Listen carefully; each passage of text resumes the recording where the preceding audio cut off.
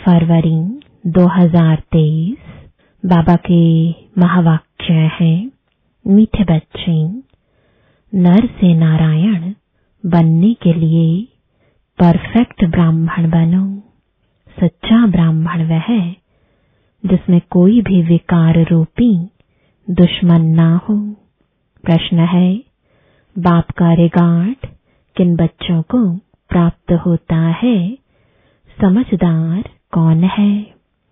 उत्तर है, बाप का रिगार्ड उन्हें मिलता जो यज्ञ का हर एक कार्य रिस्पॉन्सिबिलिटी से करते हैं, कभी गफलत नहीं करते। पावन बनाने की रिस्पॉन्सिबिलिटी समझ इसी सेवा पर तत्पर रहते हैं। चलन बहुत रॉयल है, कभी नाम बदनाम नहीं करते। ऑलराउंडर है। समझदार वह है जो फुल पास होने की कोशिश करते हैं, कभी दुखदाई नहीं बनते, कोई भी उल्टा कार्य नहीं करते।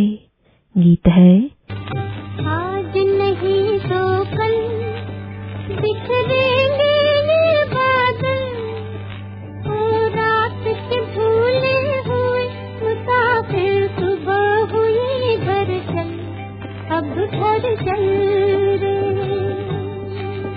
ओम शांति। यह बच्चों को कौन डायरेक्शन देते हैं?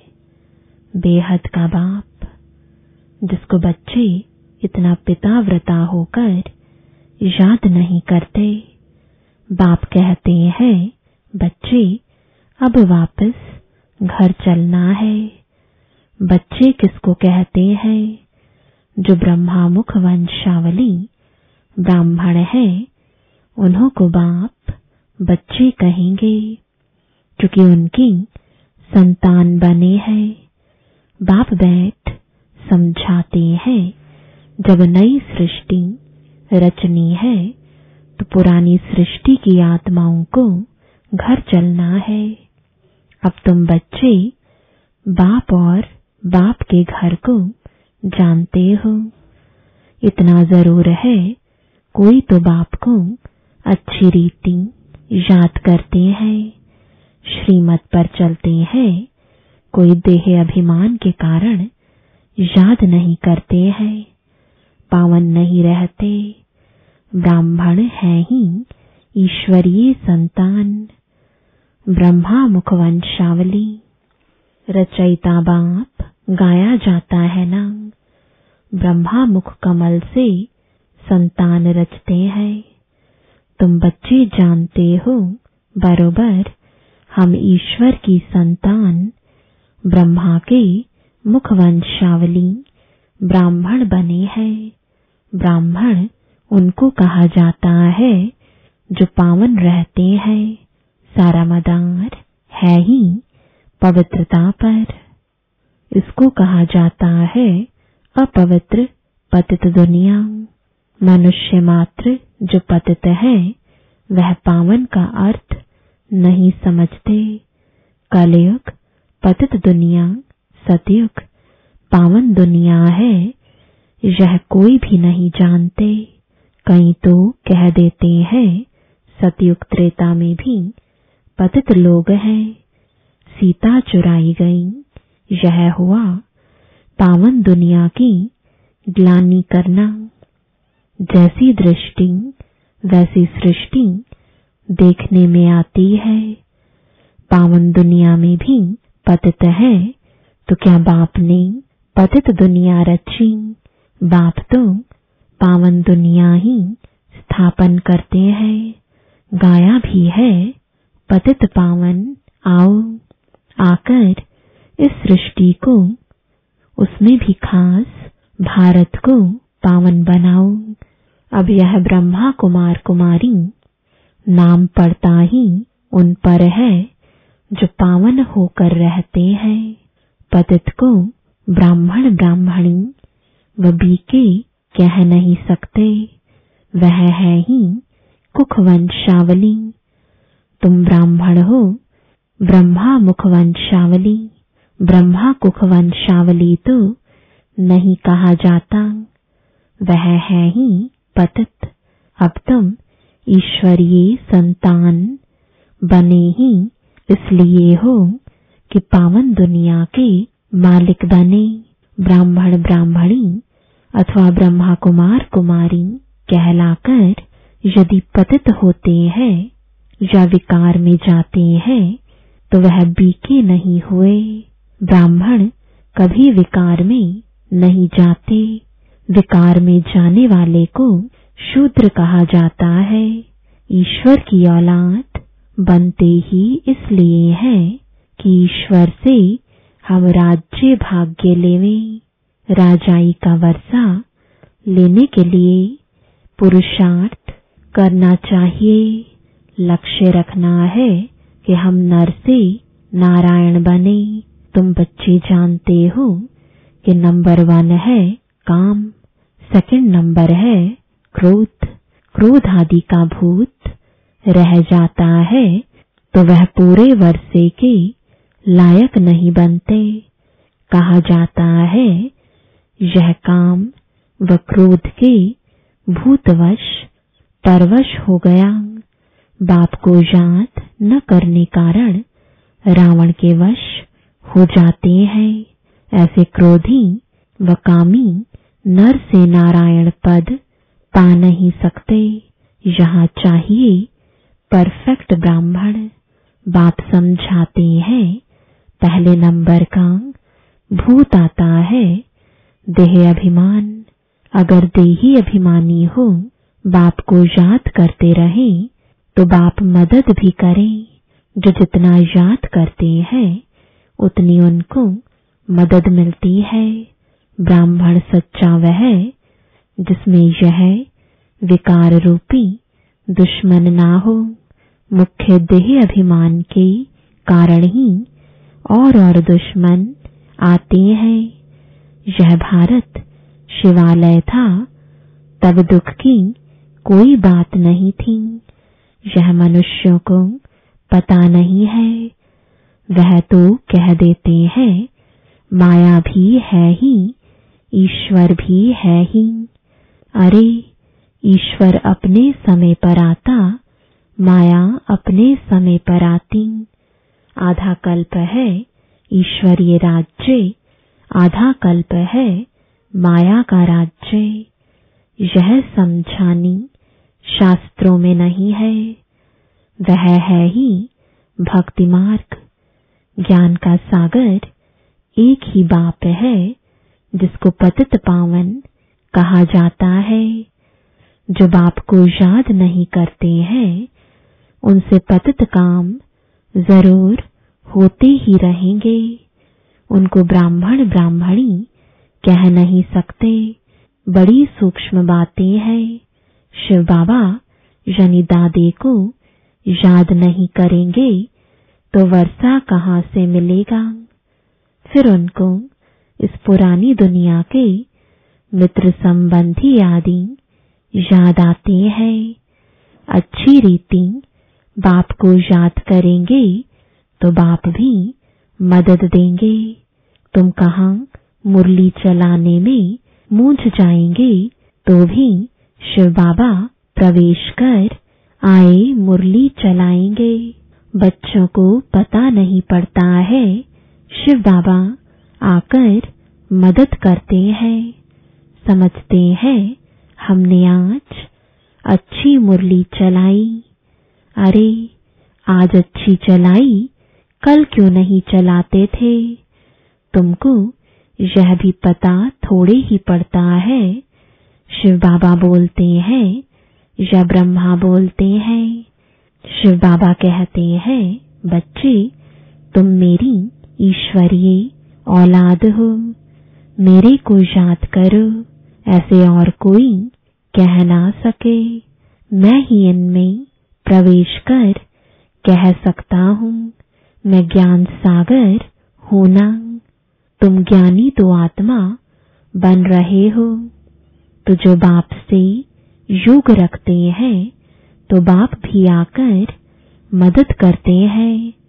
देह अभिमानी याद थोड़े ही करेंगे। बाप को जरूर याद करना है। अहंकार नहीं आना चाहिए। मैंने अच्छी मुरली चलाई, नहीं समझना चाहिए शिव बाबा ने आकर मुरली चलाई। घड़ी घड़ी शिव बाबा को याद करना चाहिए। बहुत बच्चे हैं जो पूरा याद नहीं करते हैं, तो कर्म भोग मिटता नहीं, बीमारियां आ जाती हैं, विकर्म विनाश नहीं होते हैं। बच्चों को बाप के साथ योग लगाना है। हम राज योगी हैं, बाप से राजाई लेनी है। हम नर से नारायण बनेंगे। दिल में समझना है मैं इतना पढ़ता हूँ जो सूर्यवंशी में जाऊं। ऐसे नहीं पहले दास दासी बन फिर राजाई पावें। बाप को याद करने से बाप की मदद मिलेगी, नहीं तो कुछ न कुछ पाप नुकसान आदि होता है, वह दुखदाई बहुत बनते हैं। लक्ष्मी नारायण तो सुखदाई है ना। समझदार बच्चे कोशिश करेंगे फुल पास होने की। ऐसे नहीं जो मिला सो ठीक। हर बात में ऑलराउंड पुरुषार्थ करना चाहिए। ऐसे भी नहीं कि यह काम इनका है, हम क्यों करें। बाबा ऑलराउंड काम करते हैं ना। बच्चों की चलन ठीक नहीं रहती तो फिर नाम बदनाम कराते हैं। बाप कहते हैं मेरा बनकर और फिर उल्टा काम करते तो पद भ्रष्ट हो जाता है। ऐसे मत समझो कि यह ब्रह्मा बाबा डायरेक्शन देते हैं। शिव बाबा याद रहना चाहिए। बच्चों को समझना है दुनिया को पावन बनाने का बोझा सिर पर है। हम रिस्पॉन्सिबल है। भारत को पावन बनाने की बहुत बड़ी रिस्पॉन्सिबिलिटी है। यज्ञ का हर एक कार्य रिस्पॉन्सिबिलिटी से करना है, कोई गफलत ना हो, तब बाबा भी रिगार्ड देंगे। नहीं तो धर्मराज ऐसी सजा खिलाते हैं जो कभी जेल में भी नहीं खाई होगी। इसलिए बाप कहते हैं विनाश होने के पहले सब विकर्म योग से भस्म करो, नहीं तो जन्म जन्मांतर के विकर्मों की सजा धर्मराजपुरी में बहुत खानी पड़ेगी। इसलिए गफलत मत करो।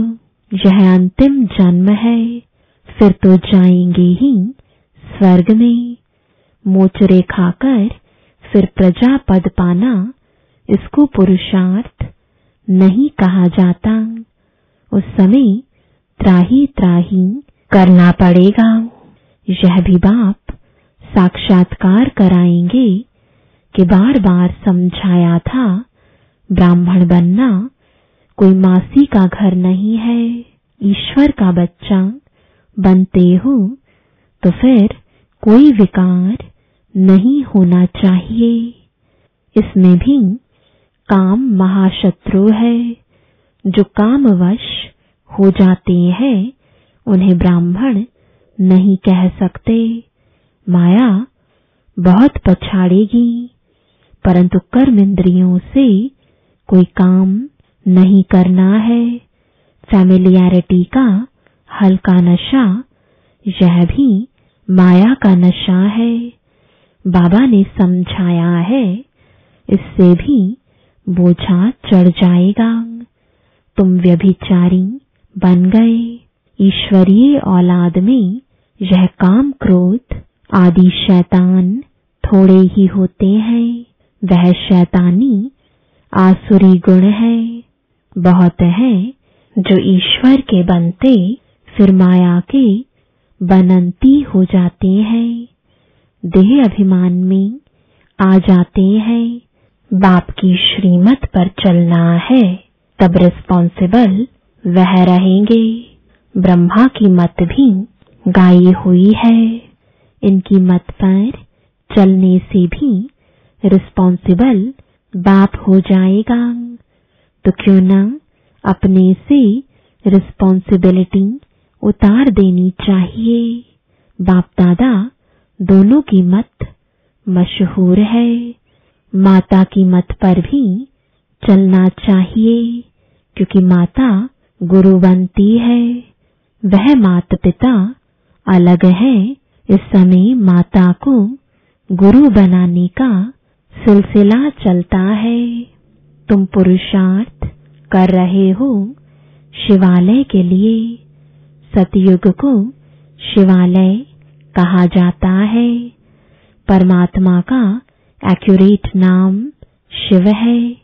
शिव जयंती ही गाई जाती है। शिव को कल्याणकारी कहा जाता है। वह है बिंदी। परमपिता परमात्मा का रूप है ही स्टार। सोने अथवा चांदी का छोटा स्टार बनाकर टीका भी लगाते हैं। वास्तव में वह एक्यूरेट ठीक है और स्टार रहता भी भ्रुकुटी में है, परंतु मनुष्यों को ज्ञान नहीं है। कोई फिर त्रिशूल देते हैं। त्रिनेत्री त्रिकालदर्शी की निशानी यानी दिव्य दृष्टि, दिव्य बुद्धि की निशानी देते हैं। अभी तुम बच्चों को इन बातों का ज्ञान है। तुम चाहो तो स्टार लगा सकते हो। अपनी निशानी सफेद स्टार है। आत्मा का रूप भी ऐसे स्टार मिसल है। बाप सभी राज समझाते हैं, सावधानी भी देते हैं। बीके वह जिनकी प्रतिज्ञा की हुई है कि पाप का काम कभी नहीं करेंगे। यह याद रखना है, किसके दिल को दुखाना नहीं है। अगर दुखाते हैं तो शिव बाबा का बच्चा नहीं ठहरा। शिव बाबा आते ही हैं सुख देने। वहां यथा राजा रानी तथा प्रजा सभी एक दो को सुख देते हैं। यहाँ सब सांवरे बने हैं, काम कटारी चलाते रहते हैं। यह है ही एक दो को दुख देने की दुनिया। सतयुग है एक दो को सुख देने की दुनिया। समझाना चाहिए कि हम ईश्वरीय संतान बने हैं। हम कोई पाप नहीं करते, नहीं तो पुण्य आत्माओं की दुनिया में इतना पद पा नहीं सकेंगे। हर एक की नब्ज से पता पड़ सकता है कि यह हमारे कुल का है व नहीं। हम कहते हैं भगवान वाच तो गाया हुआ है कि हम तुमको राजयोग सिखलाते हैं। भगवान तो एक निराकार को कहा जाता है, तो कब आकर राजयोग सिखलाएंगे? जरूर जब नई दुनिया स्थापन होगी। नई दुनिया के लिए जरूर पुरानी में आना पड़े। भगवान वाच हम तुमको राजयोग सिखाते हैं। कहाँ के लिए? क्या नर्क के लिए, पावन दुनिया के लिए? भगवान वाच मैं तुमको राजाओं का राजा बनाता हूँ। बताओ कब आया था? वह कौन था? फिर कब आएगा? जरूर सतयुग के लिए ही सिखलाएगा। बहुत सहज है, परंतु किसकी तकदीर में नहीं है तो बुद्धि में बैठ नहीं सकता। जैसे तत्ते तवे फिर समझना चाहिए यह हमारे सूर्यवंशी चंद्रवंशी राजाई का नहीं है, बाकी प्रजा तो बहुत ही बननी है। अच्छा, मीठे मीठे सिकिलदे 5000 वर्ष बाद आकर मिले हो बाप से वर्षा लेने। ऐसे बच्चों को माता पिता बाप दादा का याद प्यार और गुड मॉर्निंग। रूहानी बाप की रूहानी बच्चों को नमस्ते। रूहानी बच्चों की रूहानी बाप दादा को गुड मॉर्निंग और नमस्ते। धारणा के लिए मुख्य सार है, पहला, किसी के दिल को कभी भी दुखाना नहीं है। प्रतिज्ञा करनी है, कभी कोई पाप का काम नहीं करेंगे, सदा सुखदायी बनेंगे। दूसरा, कर्मेंद्रियों से कोई भी उल्टा कर्म नहीं करना है। बाप और दादा की मत पर चल अपना बोझ उतार देना है। वरदान है, अमृत वेले से लेकर रात तक मर्यादा पूर्वक चलने वाले मर्यादा पुरुषोत्तम भव। संगम युग की मर्यादाएं ही पुरुषोत्तम बनाती हैं, इसलिए मर्यादा पुरुषोत्तम कहा जाता है। तमोगुणी वायुमंडल वाइब्रेशन से बचने का सहज साधन यह मर्यादाएं हैं। मर्यादाओं के अंदर रहने वाले मेहनत से बच जाते हैं। हर कदम के लिए बाप दादा द्वारा मर्यादाएं मिली हुई हैं। उसी प्रमाण कदम उठाने से स्वतः ही मर्यादा पुरुषोत्तम बन जाते हैं। तो अमृत वेले से रात तक मर्यादा पूर्वक जीवन हो, तब कहेंगे पुरुषोत्तम, अर्थात साधारण पुरुषों से उत्तम आत्माएं। स्लोगन है, जो किसी भी बात में स्वयं को मोल्ड कर लेते हैं, वही सर्व की दुआओं के पात्र बनते हैं। ओम शांति।